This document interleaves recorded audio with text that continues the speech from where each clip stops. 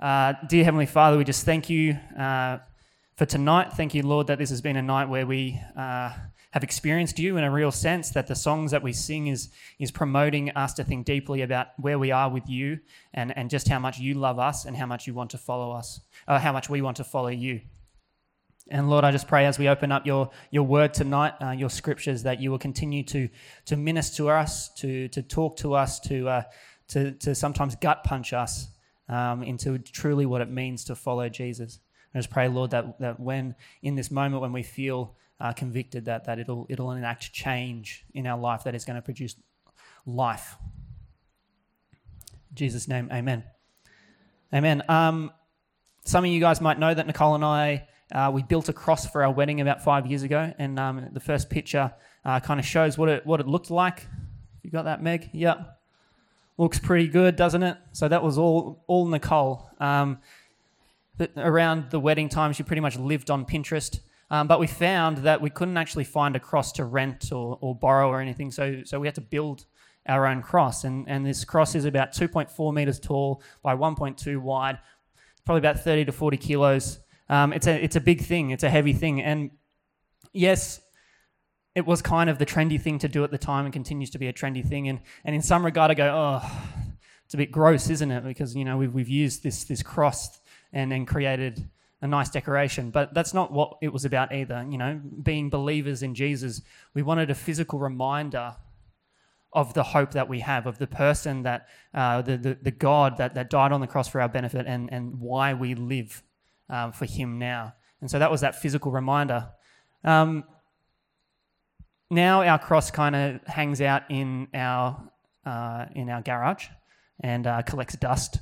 And whenever I open it up and someone's over, they see it and they get a bit shocked and they go, "What is that?" But sometimes we get to hire it out to other people who want to use it in their wedding, and that's kind of really beautiful how this cross continues to be able to be used in other people's weddings as they want to adopt the same thing. They want a physical reminder at their wedding that they're believers and followers of Jesus. So one of these days we had a wedding to prepare for, and so it's my job to bring it out and to dust it off and to sand it and oil it. I always make a point to oil it before I send it out to the new people, partly because of the smell. It's just such a great linseed oil smell. But as I had finished sanding and oiling and I was ready to put it on the truck, I usually make a point of doing it myself because I really want to feel that heaviness.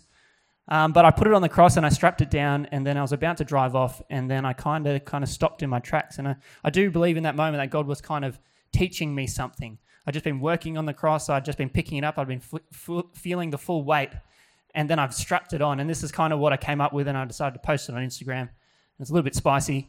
But it reads, carrying your cross in the 21st century, maybe that's the problem. Shortcuts and compromising Jesus' all-or-nothing invitation to follow him and wondering why your walk feels shallow or distant. There is no shortcuts. It is heavy, but how much more fulfilling it is to partner with him on his mission, and he will carry it for you. And then we've got the verse there, which is actually the verse we'll be going through today. And then the person that said so good, that's my youth pastor from Sydney when I was in high school. So that's always nice. The point I want to bring up is here that we are followers of Jesus, and Jesus calls us to deny ourselves, pick up our cross, and follow him. And that is a very intentional call. It's a very like action-based call. But if we don't take up that call and try to figure out what that actually means to us in the 21st century, I'm not saying you build your own cross and you bring it into your workplace, although you could. It would definitely be a conversation starter. But we need to understand what Jesus was getting at with his disciples, and then how those principles still apply to us today, and then how we can create action in our lives. Because as we'll go through things today, I'll start using wording that kind of feels like military type stuff, and let's go, well, here's the thing. Jesus, we would all say, is our Messiah. If you've been a follower of Jesus for a while, to be a Messiah, that is an anointed king. To be a king, kind of like King David, he went into battle to take ground for God. And that's us as believers. If we call Jesus the Messiah, then we follow him into battle. But the way we do battle as we'll see, is very different to smashing heads. But if you've got your Bibles handy, or your phone Bibles, as everyone's doing these days, I lost my Bible. It'll turn up somewhere, my physical Bible. But in the meantime, I've got the Bible here. So we'll go through Matthew 16 from verses 13. And it's talking about the same conversation Jesus was having from the verses that we talked about last week in Luke. It's where Jesus challenges his followers to deny yourself, pick up your cross, and follow him. And so if we start from verse 13, when Jesus came to the region of Caesarea Philippi, he asked his disciples, "Who do you say the Son of Man is?" They replied, "Some say John the Baptist, others say Elijah, and still others Jeremiah or one of the prophets." "But what about you?" he asked. "Who do you say I am?" And Simon Peter answered, "You are the Messiah, the Son of the living God." And Jesus replied, "Blessed are you, Simon, son of Jonah, for this was revealed to you by flesh and blood, not by flesh and blood, but by my Father in heaven." As I mentioned before, well, I guess for us, the question that we always need to ask ourselves is that question: who is Jesus to you? I was explaining to Nicole that as a pastor's kid, I used to follow my dad around when he was doing this kind of traveling evangelist type thing. He would fill in for people at churches, and his go-to evangelist sermon was, "Who is Jesus to you? Is he this moral teacher?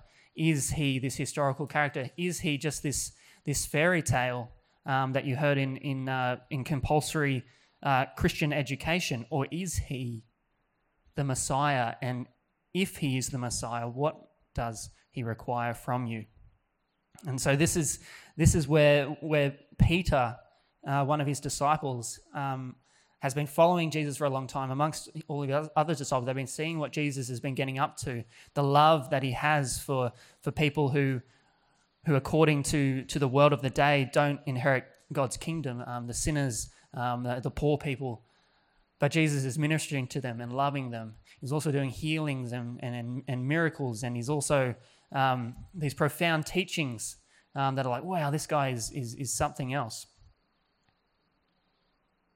His disciples start to see him as someone equal to John the Baptist or Elijah or Jeremiah or one of these prophets. And that's, again, even just an elevation above like a moral teacher. Like, to be in the company of a prophet means that this guy stands with God and he's calling out things that he sees as unjust in the world. But not that many people follow prophets because they're a bit wild. And they have weird ways of living, and sometimes they get a lot of people offside. But when Peter calls Jesus a Messiah, he's elevating once again and saying, "You are the King that we've been looking for." And we explained last week that the type of king or Messiah that people were looking for, Israel was under Roman rule at the time, and they were being oppressed. And so we're looking for someone to rise up and take over Rome and restore order for Israel. And so in this moment, I see Peter seeing Jesus as the Messiah, as the Son of the living God, as someone who is going to restore things that are broken in this world. And Peter definitely had a certain idea of what that would look like, and he was happy, willing to follow him into battle.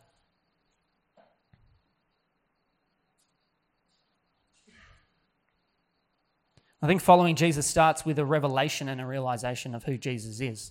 If we see him as a moral teacher or just a historical figure or just a story, well, then he has no claim on your life and he requires nothing of you. But if he is the Messiah, if you have ever said those words, then he is saying, "Come with me into battle as we take ground in this world."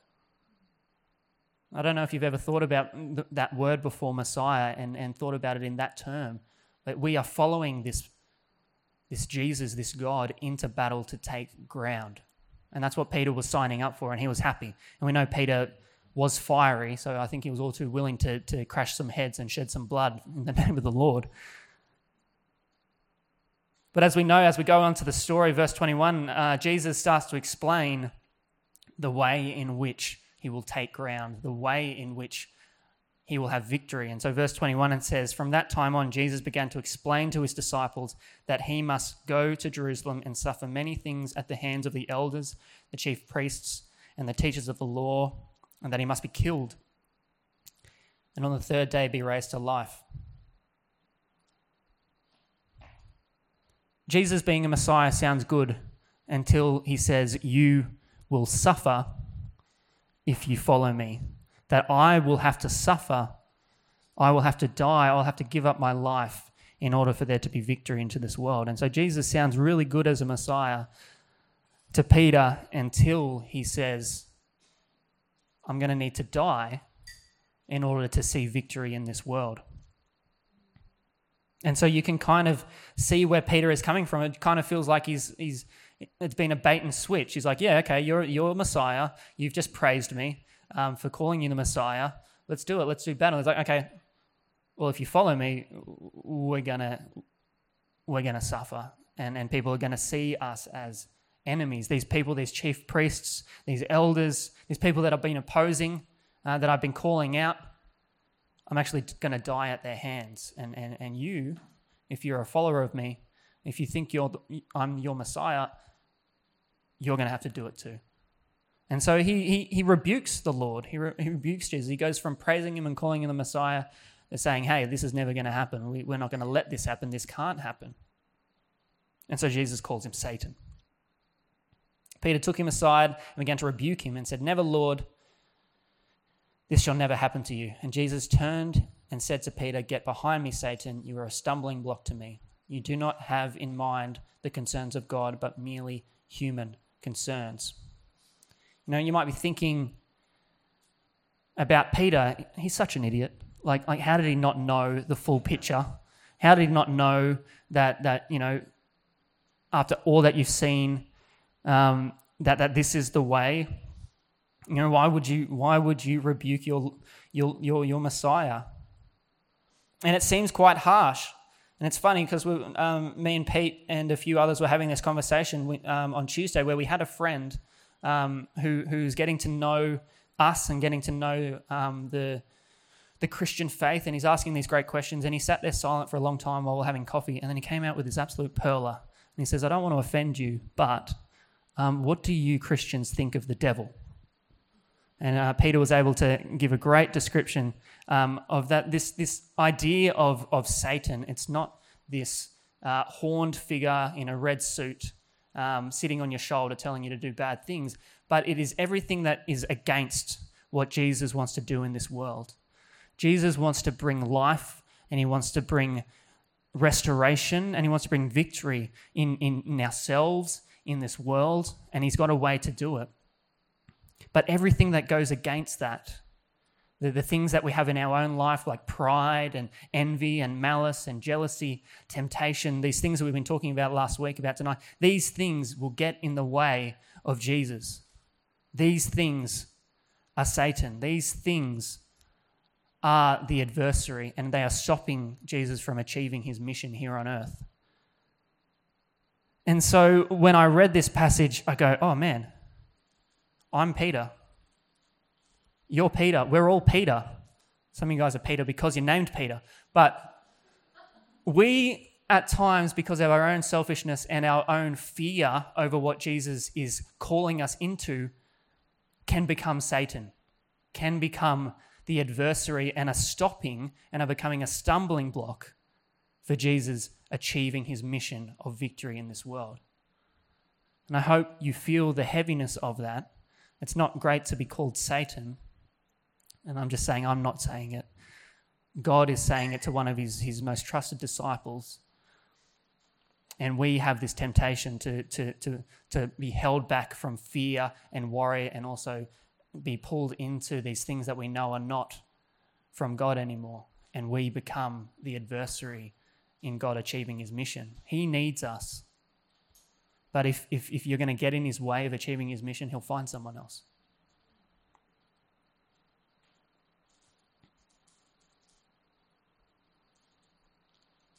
And so we get to verse 24, and now he talks about whoever wants to become my disciples, and we'll read it from verse 24. He said to his disciples, whoever wants to be my disciple must deny themselves and take up their cross and follow me. For whoever wants to save their life will lose it, but whoever loses their life for me will find it. What good will it be for someone to gain the whole world yet forfeit their soul?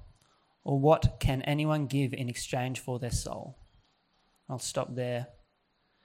And so if it's not already clear what it actually means for Jesus to be the Messiah in your life, Jesus further explains that if you want to be my disciple, you must deny yourself, take up your cross and follow me. And if you want to save your life, you will lose it. But if you are willing to lose your life for the sake of me, you will find something that you've never found before in this lifetime.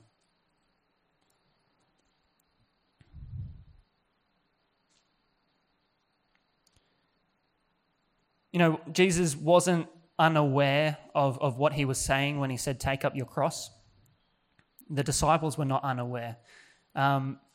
Jesus may have known he was going to die via cross, but that's not what he was saying here. He was saying here that you guys know what has been happening to your friends and your family whilst we've been under Roman rule, that the Romans used a cross and crucified people as a way to deter others to not go against us because we will crucify you. It is showing that when you're on that cross, if you're carrying that cross, there's a one-way ticket to death, and you will be an enemy of this state. You'll be an enemy of this world. And so the same principle applies to us. When we're talking about carrying our cross, there is a good guarantee that you will feel the weight of that cross and you will suffer for the things you believe. You will suffer and you will sacrifice for having allegiance to Jesus. That is so heavy. I don't know if you've felt it in your life, if you've ever felt people look at you weird and don't want to be your friends, say things about you because you believe in this so-called fairy tale named Jesus.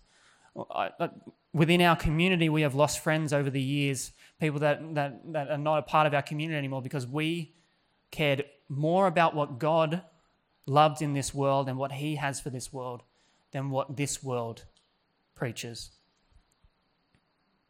In your workplaces, in your families, in your friends, we need to carry this cross into wherever our sphere is and go, I place my allegiance to Jesus because he is the way to eternal life. He is the way to the truth. He is the way, he is the only way that there's going to be victory in this world. But then when we take this cross, we realize that the way in which victory will be had in this world is by suffering and sacrifice and giving up things in our life. It is such an upside down view because we would love nothing more than for Jesus to come and just restore everything and be that king who rides on a horse and just restores everything in a blink of an eye. And sometimes that's what we think it means to be a believer. But it means as a believer, as a follower, as seeing Jesus as the Messiah, that we look at the way he lived his life, the way that he carried his cross and he died on the cross so that we might have eternal life in him.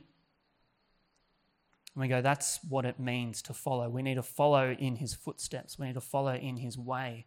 And it doesn't make sense to us, but we know that it produced victory.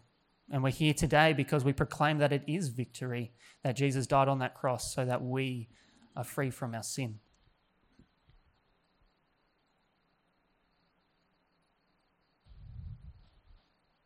You know, what's the other option here? It says, what good is it if we gain the whole world but forfeit our souls? If we compromise what it means to follow Jesus through fear or temptation, we don't want people to know that we're believers. We don't want to make absolute statements on the fate of this world that we live in, whether it be political or social or otherwise. If we start to compromise those things, it says, what good? You may gain the whole world. You may be the most popular person in the world and you might have this success and this money and people will love you. But what about your soul?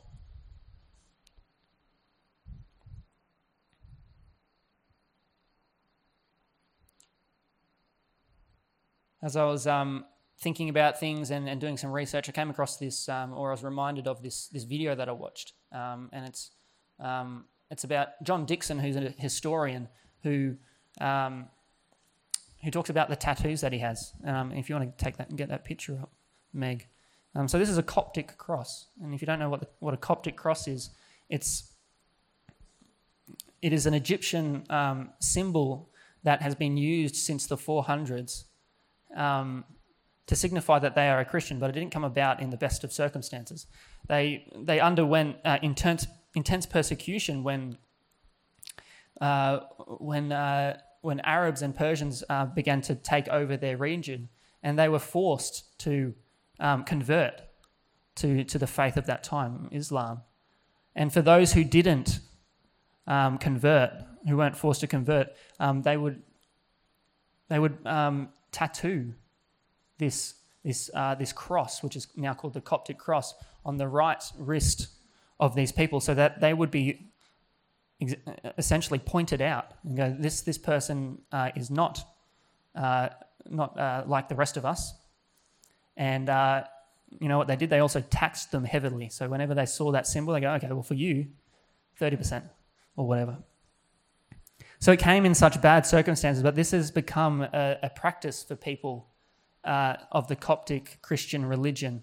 They're essentially Eastern Orthodox, so they're our brothers or our cousins.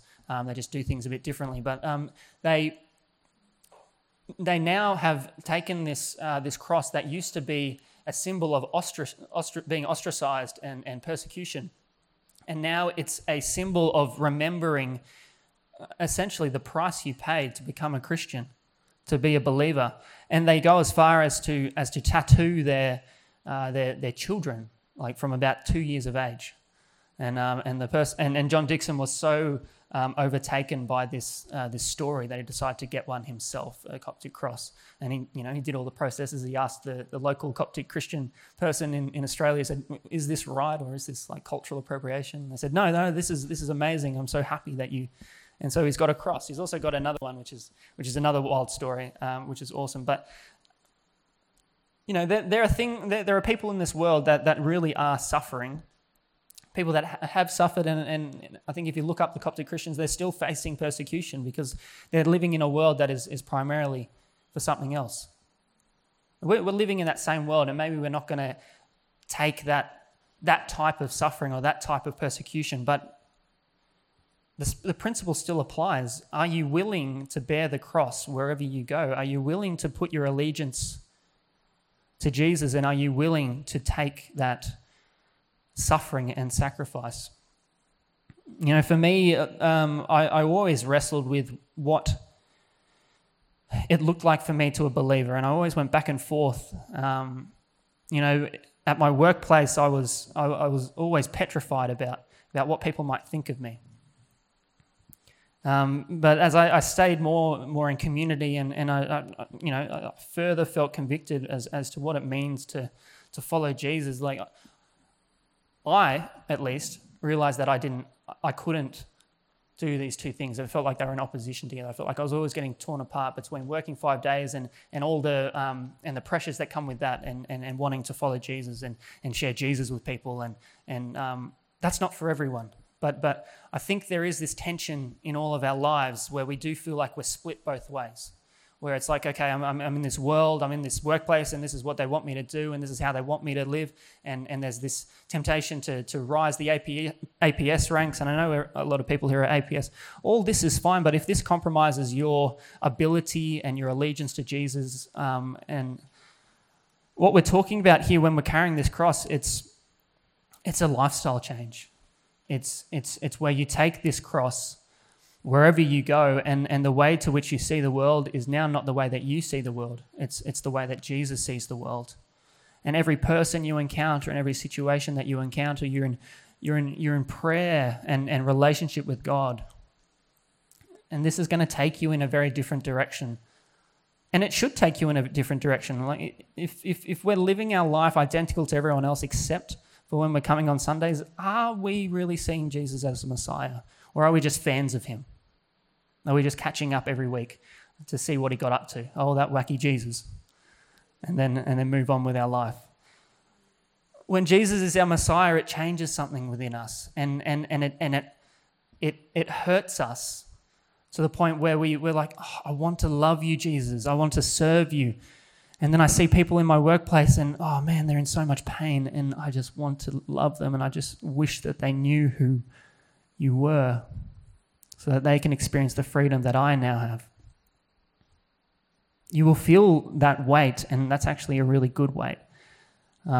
If we think about the picture, the first picture that I had up of the cross on the ute, up until that moment where I'm walking up to the ute, I'm bearing that weight, and there is nothing more I can think about than that cross. I can't pick anything else up. I can't think about anything else. I'm totally occupied on not dropping this thing. And there are times where I'm lifting it above my head. I'm going, oh man, this better not backfire on me. But the point is, I'm feeling that weight. But as soon as I put it on that ute and drive off, I forget it's even there. We can't compromise Jesus like that. He has employed us to take ground in this world. And we take ground by giving up our time for people, for giving up our finances for people, even giving up like careers. You know, we might be so devoted to Jesus that we miss out on opportunities for that next level up in APS. But man, and it's a sacrifice that you might have to bear. But I have found as I continue to pursue Jesus and carry this burden of Jesus in whatever world I'm a part of, it becomes more comfortable over time. But it takes time, but it also takes really looking at our lives and going, are the things that we're doing and the things that, you know, we're putting our time and effort to, like, have we ever had that conversation with Jesus and going, is this where you want me, God? Is this where you want me to be sowing into? And if so, show me those people so that I might further your kingdom and take ground in this world.